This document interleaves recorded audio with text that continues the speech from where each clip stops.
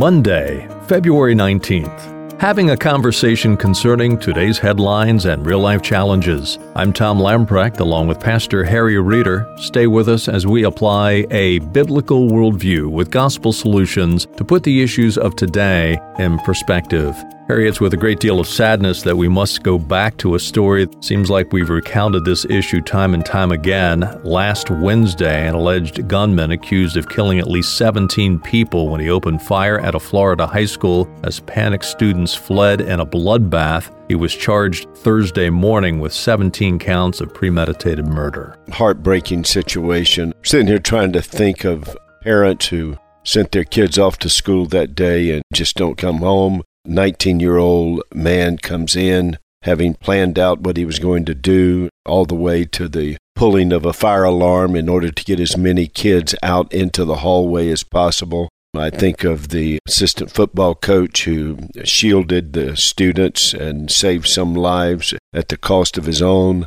Cases like that may have been repeated that will yet come out. And then on the other hand, you've got someone holding a weapon, purchasing a weapon in order to inflict that kind of damage. He had been banned to the point that he was not allowed to come in with a knapsack. And others had even made comments. If there's ever a shooting at this school, we know who will have done it. Footprints in his social media show this fascination with death and violence and weapons.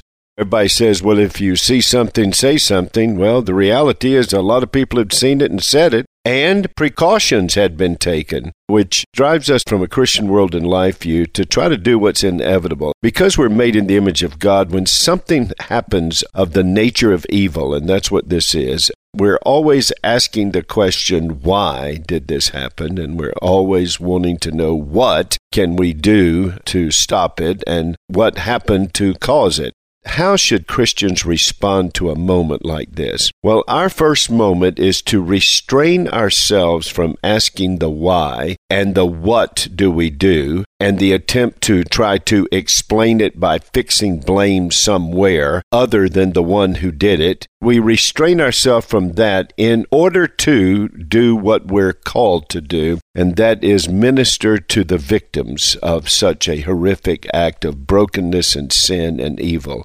We want to rush to them to minister to them. Tom, as you know, I pastored in South Florida. I am aware of the churches in the area and the pastors at places like Coral Ridge Presbyterian, First Presbyterian Church, Coral Springs. I know you have a relationship with the pastor there as well. And I know they are all responding and all are available.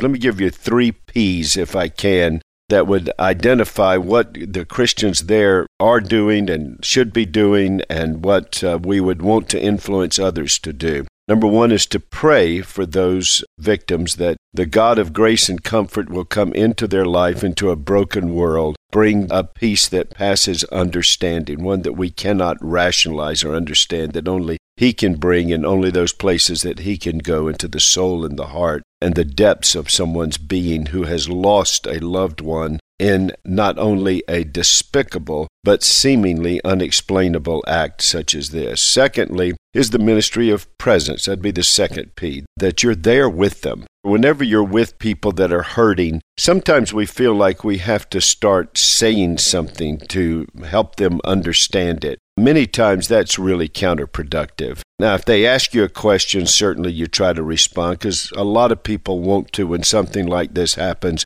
they want to process it verbally. But I don't think believers should initiate verbal processing. I think they initiate their presence. The holy hug, the holy kiss, touch upon the arm and the shoulders, and just, I'm here with you. Number 3 is a petition. How can I help you? Whenever you have that kind of disorder and death and mayhem, the power of the gospel, the power of prayer, the power of presence, and the power of petition, how can I help you?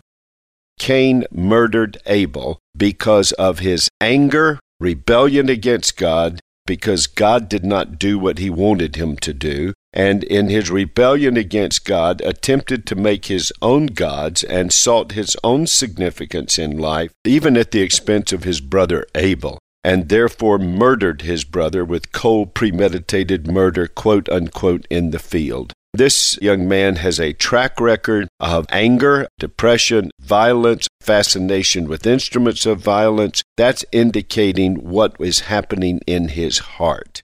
And the only thing that can retard the evil intentions of a heart is the grace of God. And the grace of God comes in two streams. One is the redeeming grace of God, whereby people's lives are changed. Prior to my conversion, I was a blasphemous, profane, immoral, and violent person, and God graciously changed me by His redeeming grace. But I remember I was never as violent as I sometimes wanted to be, and that's because God's common grace had restrained me.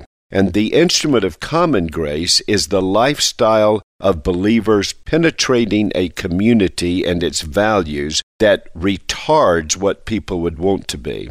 There is no doubt in my mind that a death culture that markets video games whereby people become coarsened to death, a culture that has comedians who make profane jokes about aborted babies, a culture that is embracing active mandated euthanasia, a culture that despises the imperfect children born with special needs, a culture that is fascinated with the satisfaction and gratification of self at the cost of anybody and everything. That culture cannot retard these kinds of acts. They cannot make these unthinkable. On the contrary, our culture is making these things thinkable and plausible. We as Christians need to ask ourselves, how do we respond? Immediately move into the lives of victims at a moment like this, pray for them, be present with them, and petition them to find out how you can help them.